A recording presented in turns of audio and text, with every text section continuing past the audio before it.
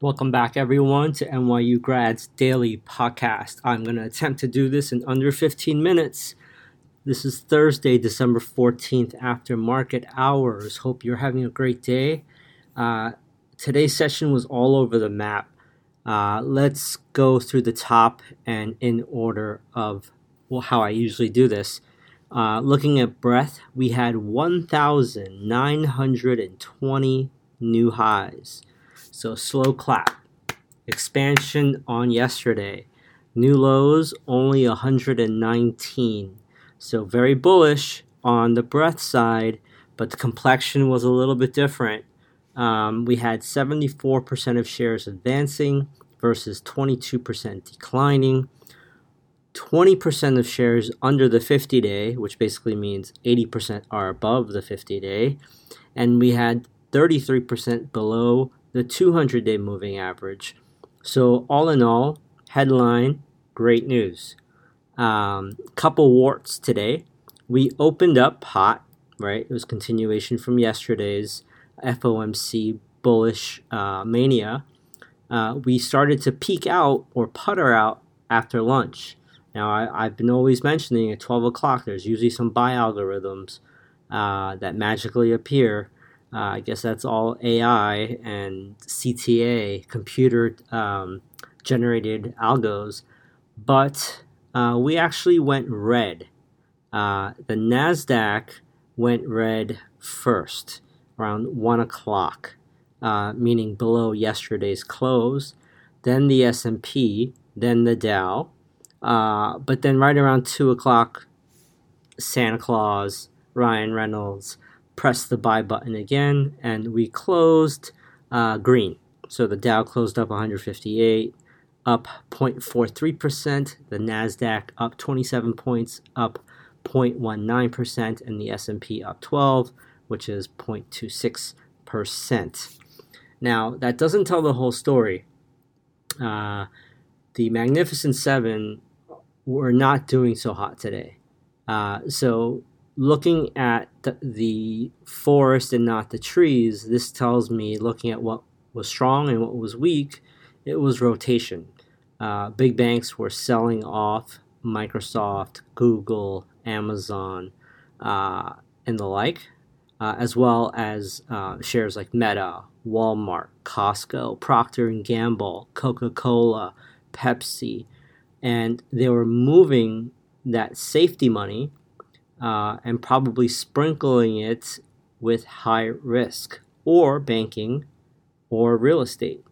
That's what was really up today. Real estate had a gangbuster day yesterday as well as today. The implication here is if there are 3 rate cuts in 2024, the builders are going to be able to sell more of their inventory, and they were up very large today. They're anywhere from 2 to 7% on the day. I will post a screenshot of just a few of them. Curiously, as I mentioned, Magnificent Seven all were kind of weak. Nvidia was up 0.55%. Tesla was the strongest, up 4.9%. And then you had home improvement like Home Depot up 2.4%. And you had banks up like JP Morgan up 1.8, Bank of America up 5.9, Wells Fargo up 5.7. Energy bounced. I mentioned with all of the FOMC news that what we all should be watching for, in addition to yields, is just inflation in general. Because if they are going to cut and Wall Street anticipates those cuts and asset prices rise, home prices rise, then everything else is going to go up. Prices of things at the grocery store, at Amazon, that is inflationary by nature. And if yields go down, yields are correlated with the dollar. So if you have a strong dollar, you have strong yields, vice versa. So if yields go down, dollar goes down, and dollar going down is the definition of inflation. You can buy less with your dollars.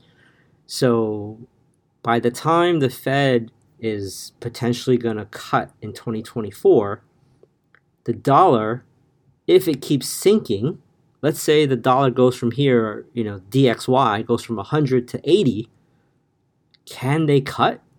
Because the dollar will be very weak at that point. Hypothetically, this is a thesis, right? Like, you have to use your analytical skills here a little bit.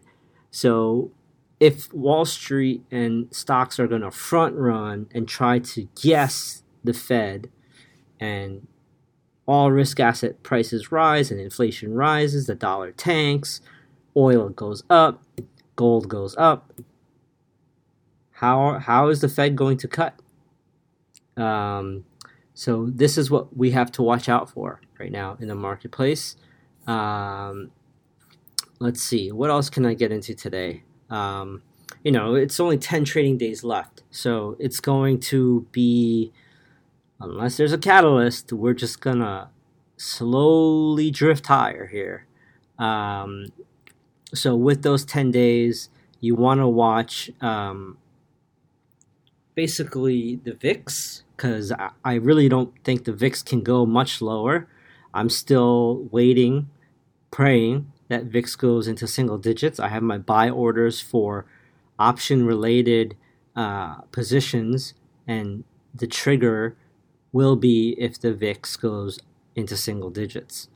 The 10-year yield was down again today, but it closed off its lows, and it's trying to fight back. Oil was the opposite. Oil finished up, but off its highs. However, my thesis is inflation is not dead, and we are going to see prices of all of the things that we need to buy for daily life is going to go up. So that's another thing to watch out for, just inflationary pressures. Real estate, as I mentioned, was up big. Energy, basic materials was up today as well. Adobe down again, 6.35%. This is after their light guidance. Adobe has been a great secondary bucket in the secondary bucket after the Magnificent Seven as a bullish participant. But yeah, that's really about all I have to cover today. It'll be a short one.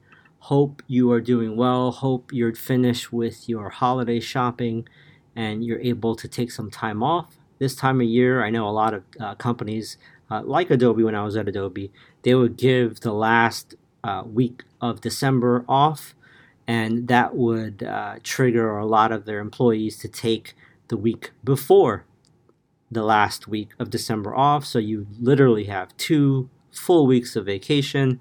I know a lot of people are already checked out. So if you are already off for the holiday, thank you for spending your time with the podcast. I really appreciate all the new subscribers. Welcome. And I will see you guys after the Friday session. Have a great evening. All right. Bye.